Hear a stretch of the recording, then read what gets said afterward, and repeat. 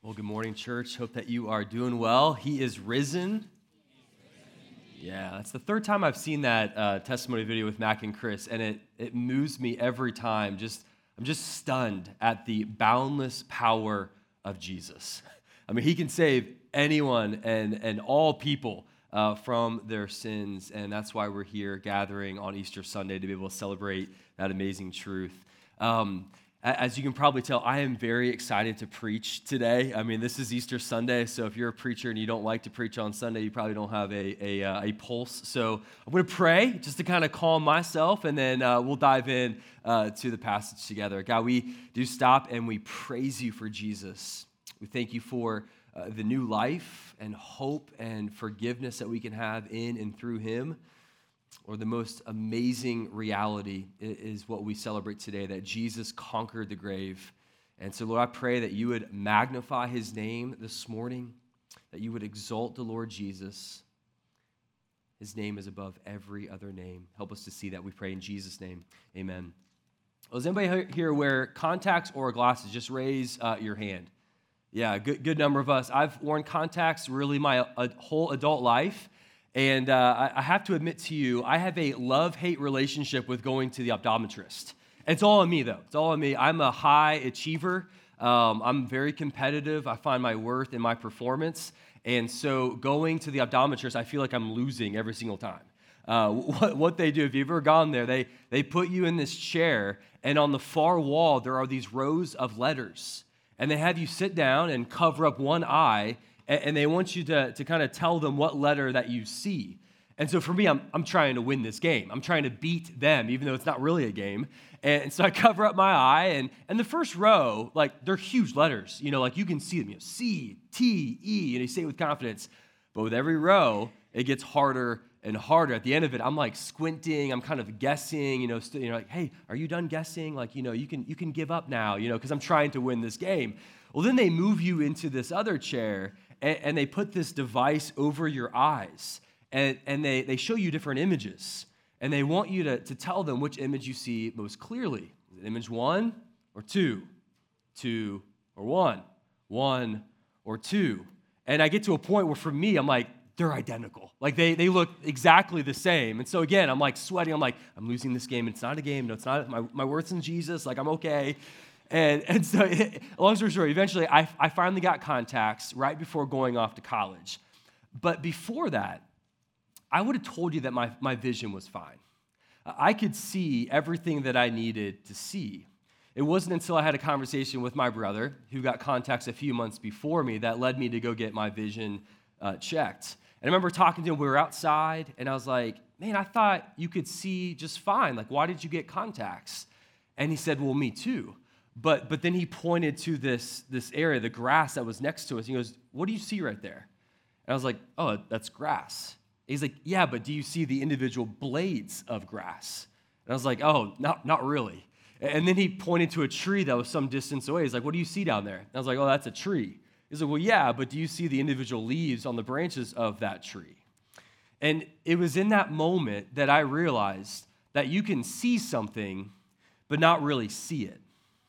There's a difference between looking and seeing. Looking is a physical act of turning your eyes onto an object. But seeing involves perception. Seeing involves the ability to interpret something that then leads to action. I share that with you this morning because you and I, we face the same challenge when it comes to seeing and knowing and believing Jesus with our spiritual sight. The challenge is to see him, but not really see him. To look at Jesus, but not really perceive his infinite worth. Right? To observe Jesus, but not in a way that leads to life change. So I just want to put my cards on the table this morning. Just want to be fully transparent. I've been praying for Easter Sunday for several weeks now, and I've been praying for something very specific to happen in this room this morning. I'm praying for somebody in this room to have a similar experience spiritually as what I had physically when I got my vision corrected. And I'm praying for somebody today to come to this moment through the Spirit of God where you say to yourself, man, I don't just see Jesus, I actually see Jesus in all of his word. That maybe you thought you saw Jesus, but you've realized, man, I've just been spiritually squinting. I thought I knew him, I thought I believed in him, I thought I could see him for all that he is, but now I'm convinced that I can actually see the Lord Jesus. I'm praying for that moment to happen to somebody in this room, or maybe you thought you could see, but all that Jesus was to you was just an idea, just a religious icon, and now today you can see Jesus as the risen King of Kings and Lord of Lords. So let's dive in. Our passage this morning is from Colossians chapter 1. We're going to be in verses 15 through 20 this morning. Colossians 1, 15 through 20. The Word of God reads this way. Jesus is the image of the invisible God, the firstborn of all creation. For by Jesus all things were created in heaven and on earth, visible and invisible, whether thrones or dominions or rulers or authorities, all things were created through Jesus and for Jesus. And Jesus is before all things, and in Jesus all things hold together. And Jesus is the head of the body, the church. Jesus is the beginning, the firstborn from the dead, that in everything he might be preeminent. For in Jesus all the fullness of God was pleased to dwell, and through Jesus to reconcile to himself all things, whether on earth or in heaven, making peace by the blood of Jesus' cross. This is the word of the Lord.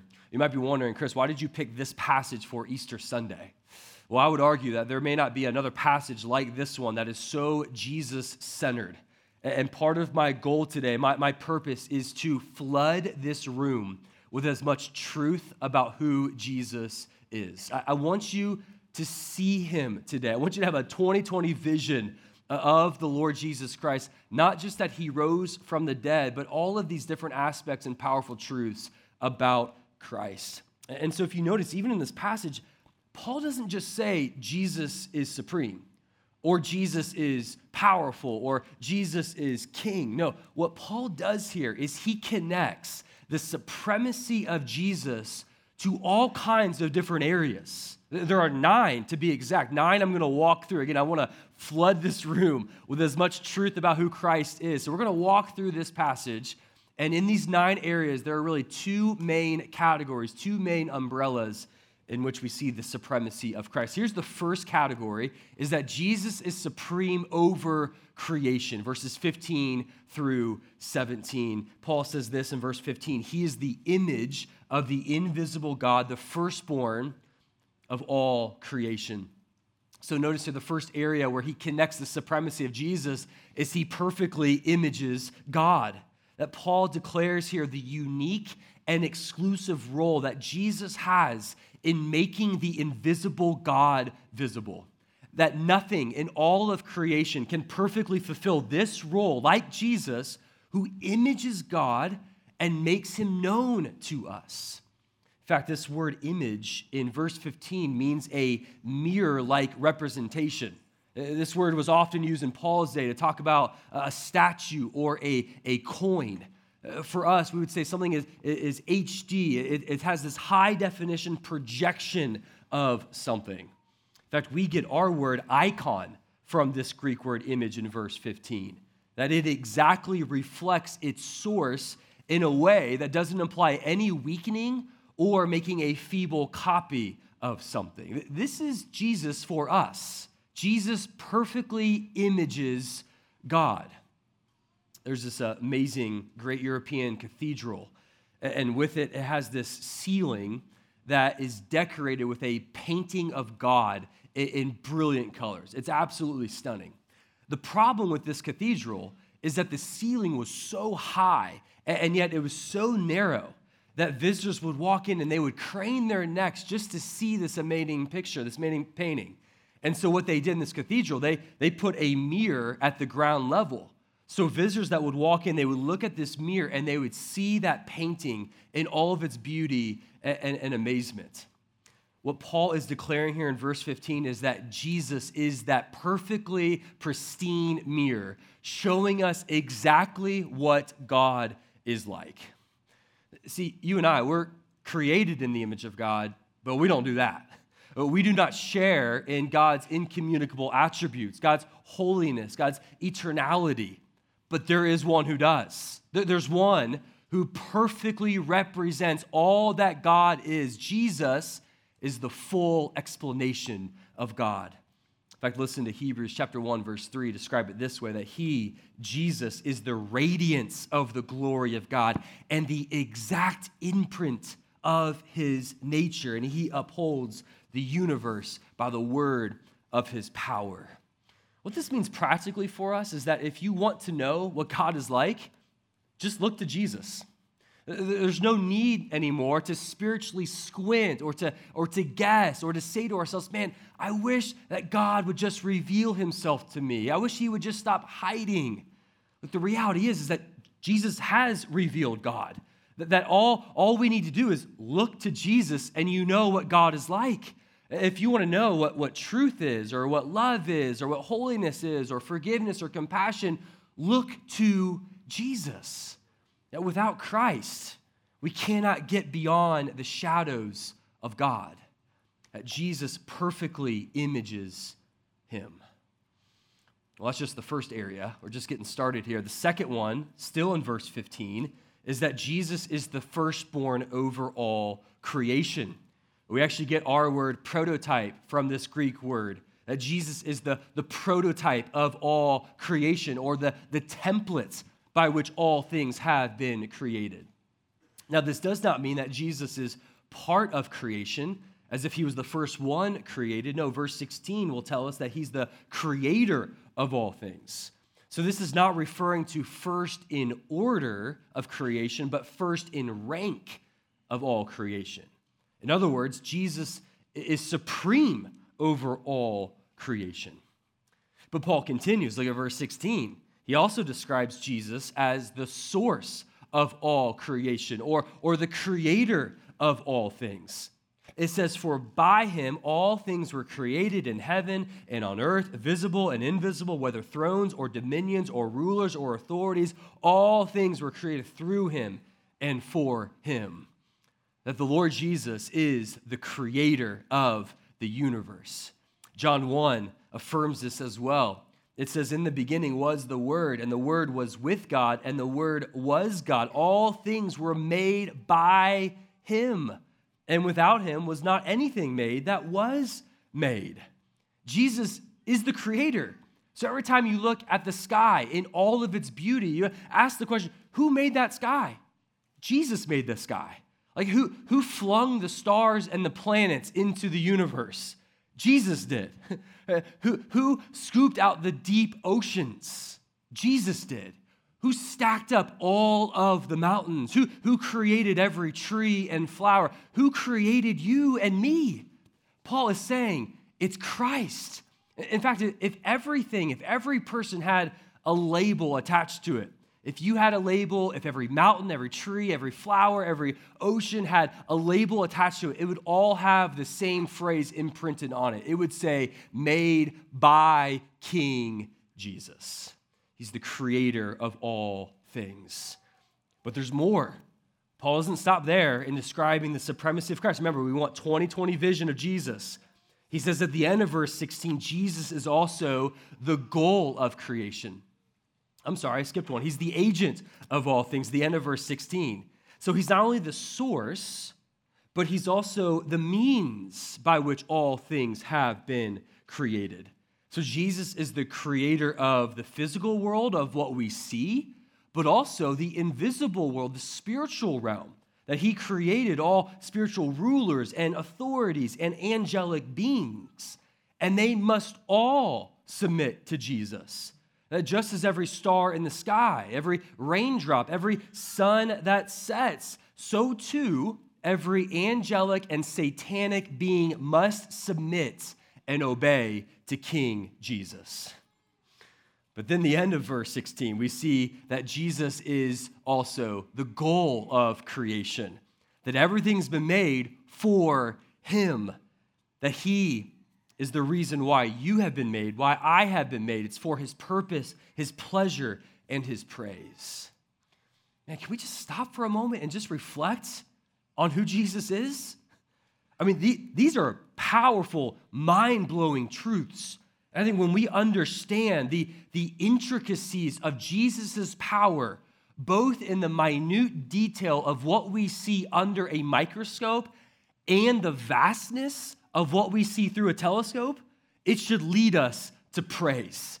Like your heart should be filled with awe and wonder that this is Jesus. Jesus is the creator of all things. He's the agent by which all things have been made. Everything has been made for Jesus.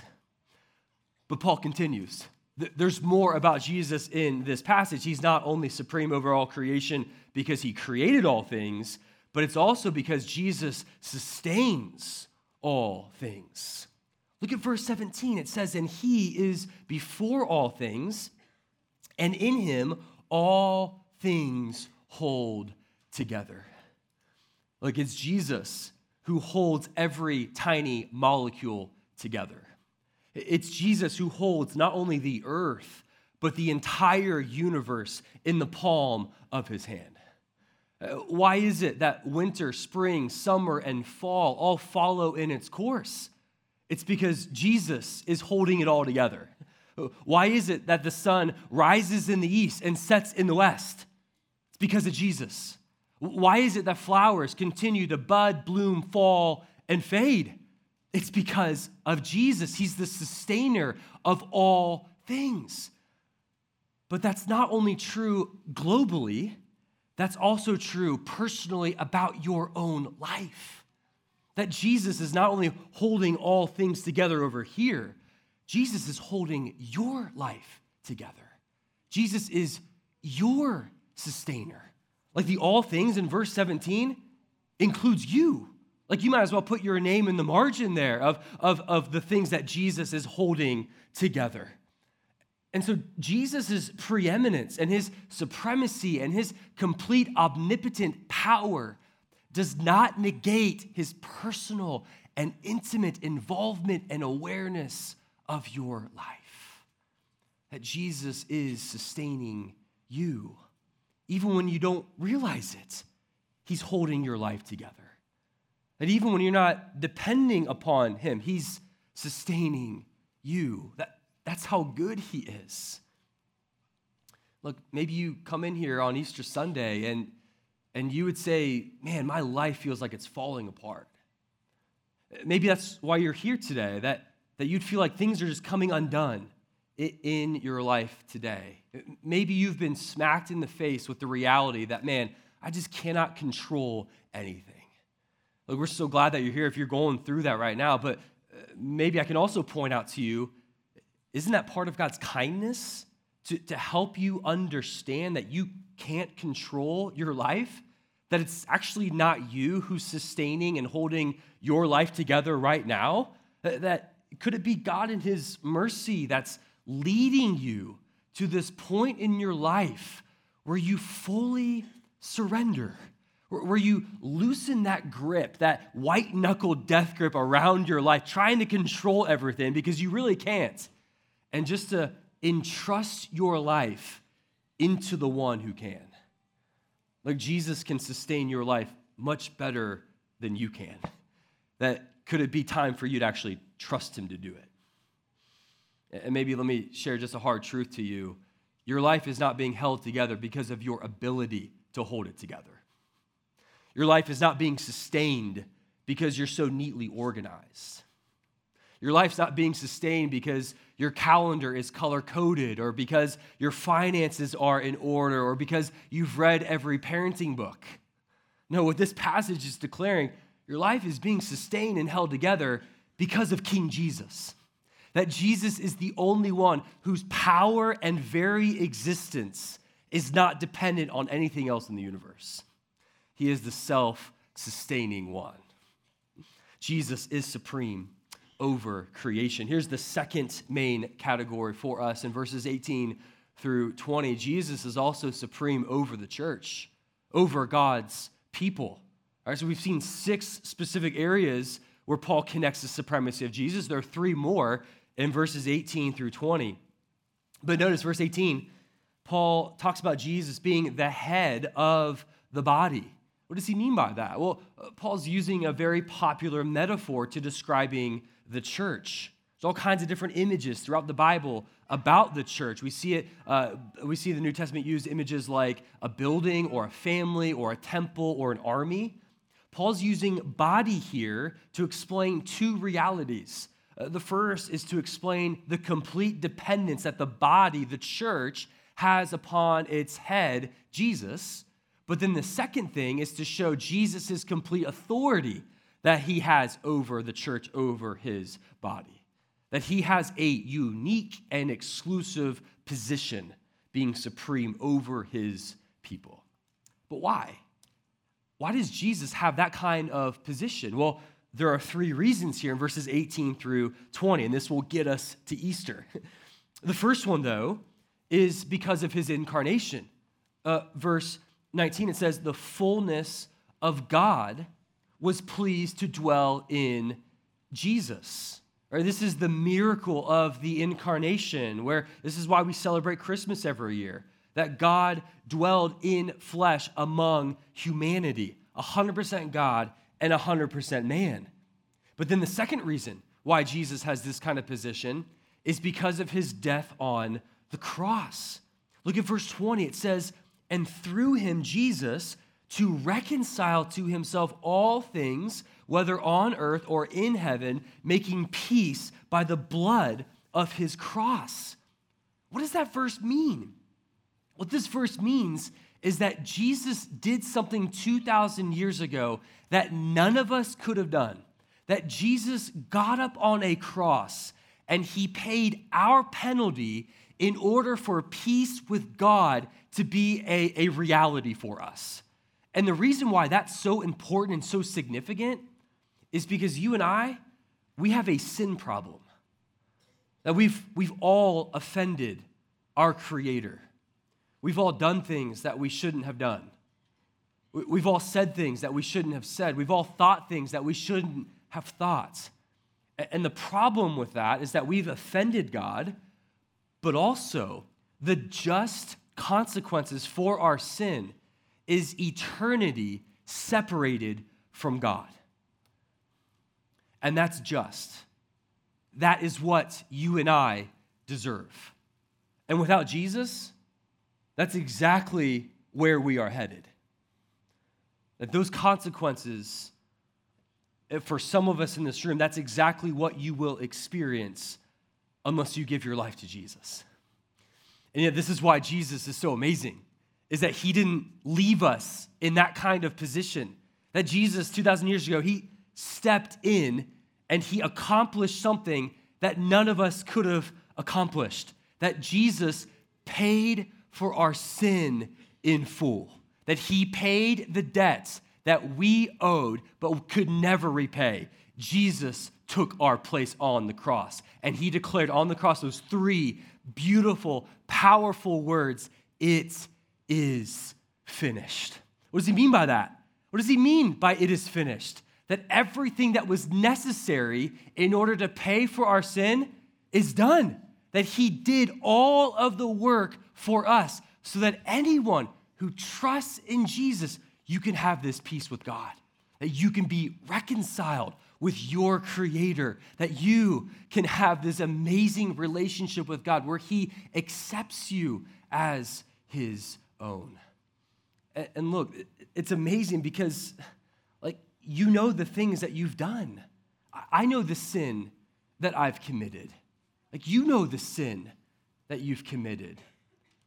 The sin that has weighed you down, this guilt and this shame, this burden that's on all of our shoulders. Now, because of Jesus, it can be lifted off and we can experience freedom and forgiveness and acceptance with God.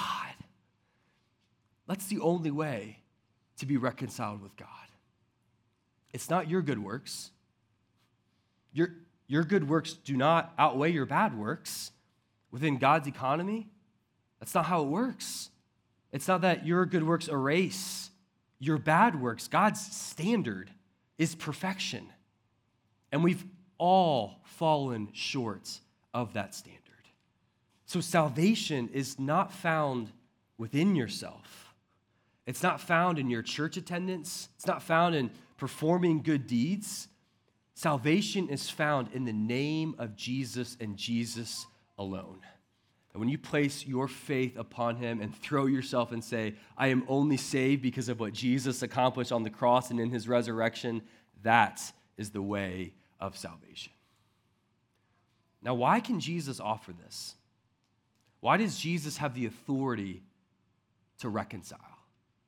Well, it's because of the beauty of verse 18, and this will get us to the resurrection here. This is why we're here. It's Jesus' resurrection that he declares in verse 18 that he's the beginning, the firstborn, or the prototype from the dead. That Jesus actually sets the template of those who are in Christ, what we will experience one day when we rise from the dead. And so notice Paul's logic here. He's saying Jesus is preeminent. He's in a league all by himself, in a category all by himself because of his incarnation, because of the death on the cross, and now because of his resurrection. Look, without Jesus rising from the dead, Christianity is dead. Like, we are fools if Jesus is still in the tomb. All of this is for nothing. All of this is a show if our Savior is still dead. But praise be to God, Jesus did not remain dead. That God raised him from the dead, and Jesus is alive now and forevermore. That's why we celebrate Easter. That's why today is such a big day. That if the cross of Jesus was the payment for our sin, then his resurrection is the receipt proving that the payment was accepted in full. That in Jesus' resurrection, he stared death in the face and conquered it once and for all. And just think about the resurrection and what that means for us. That resurrection that Jesus performed, that was a statement.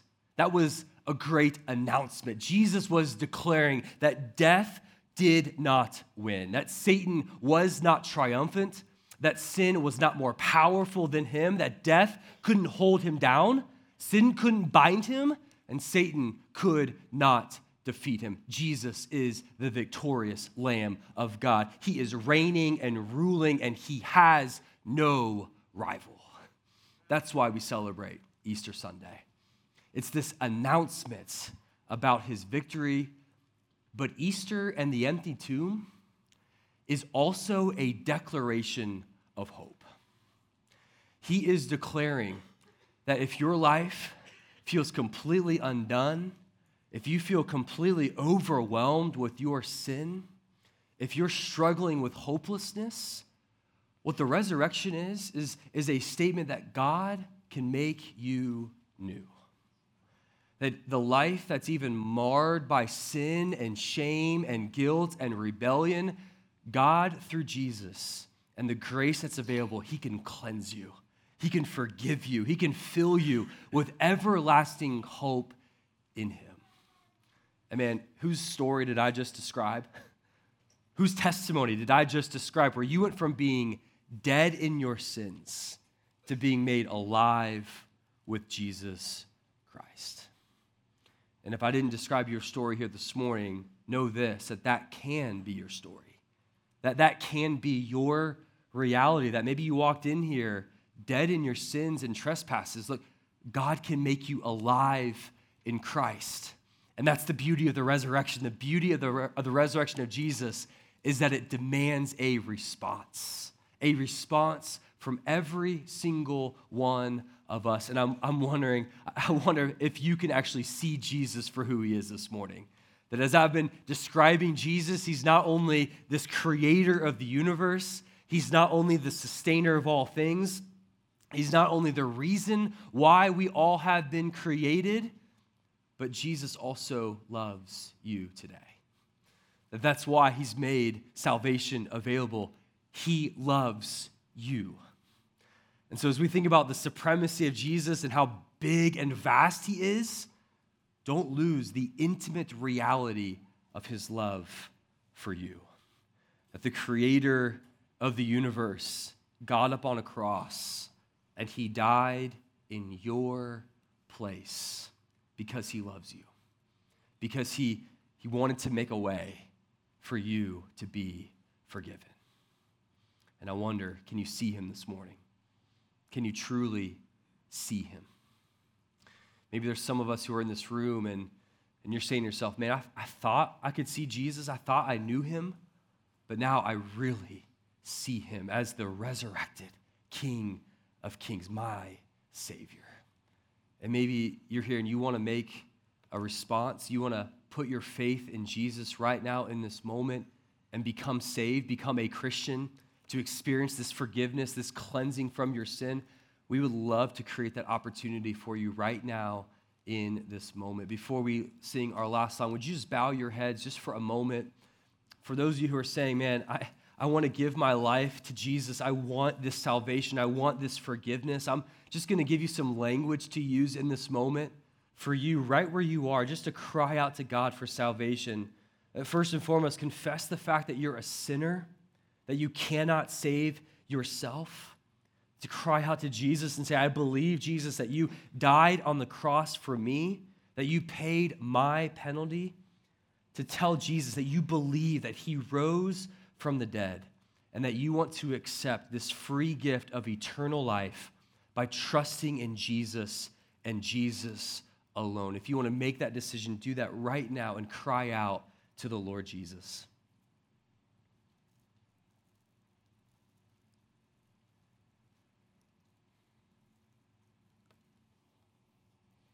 If you made that decision, if you just placed your faith in Jesus, we would love to follow up with you. If you would just stop by the next steps area, we'd love to come alongside you and show you what it means to follow after Christ. So let's pray together. God, we do stop and we give you praise for King Jesus. We thank you for the living hope that we have in him. We thank you that he conquered the grave, that he has the victory over Satan, that he broke the power of sin once and for all. God, we thank you for this truth that we celebrate today. I pray that we would live different lives because we actually believe it, that you would fill us with this resurrection power to be obedient to what you've called us to do and how to live. But Jesus, we praise you for doing what none of us could have done, for providing a way for us to be forgiven and to be saved. We praise you in Jesus' name. Amen.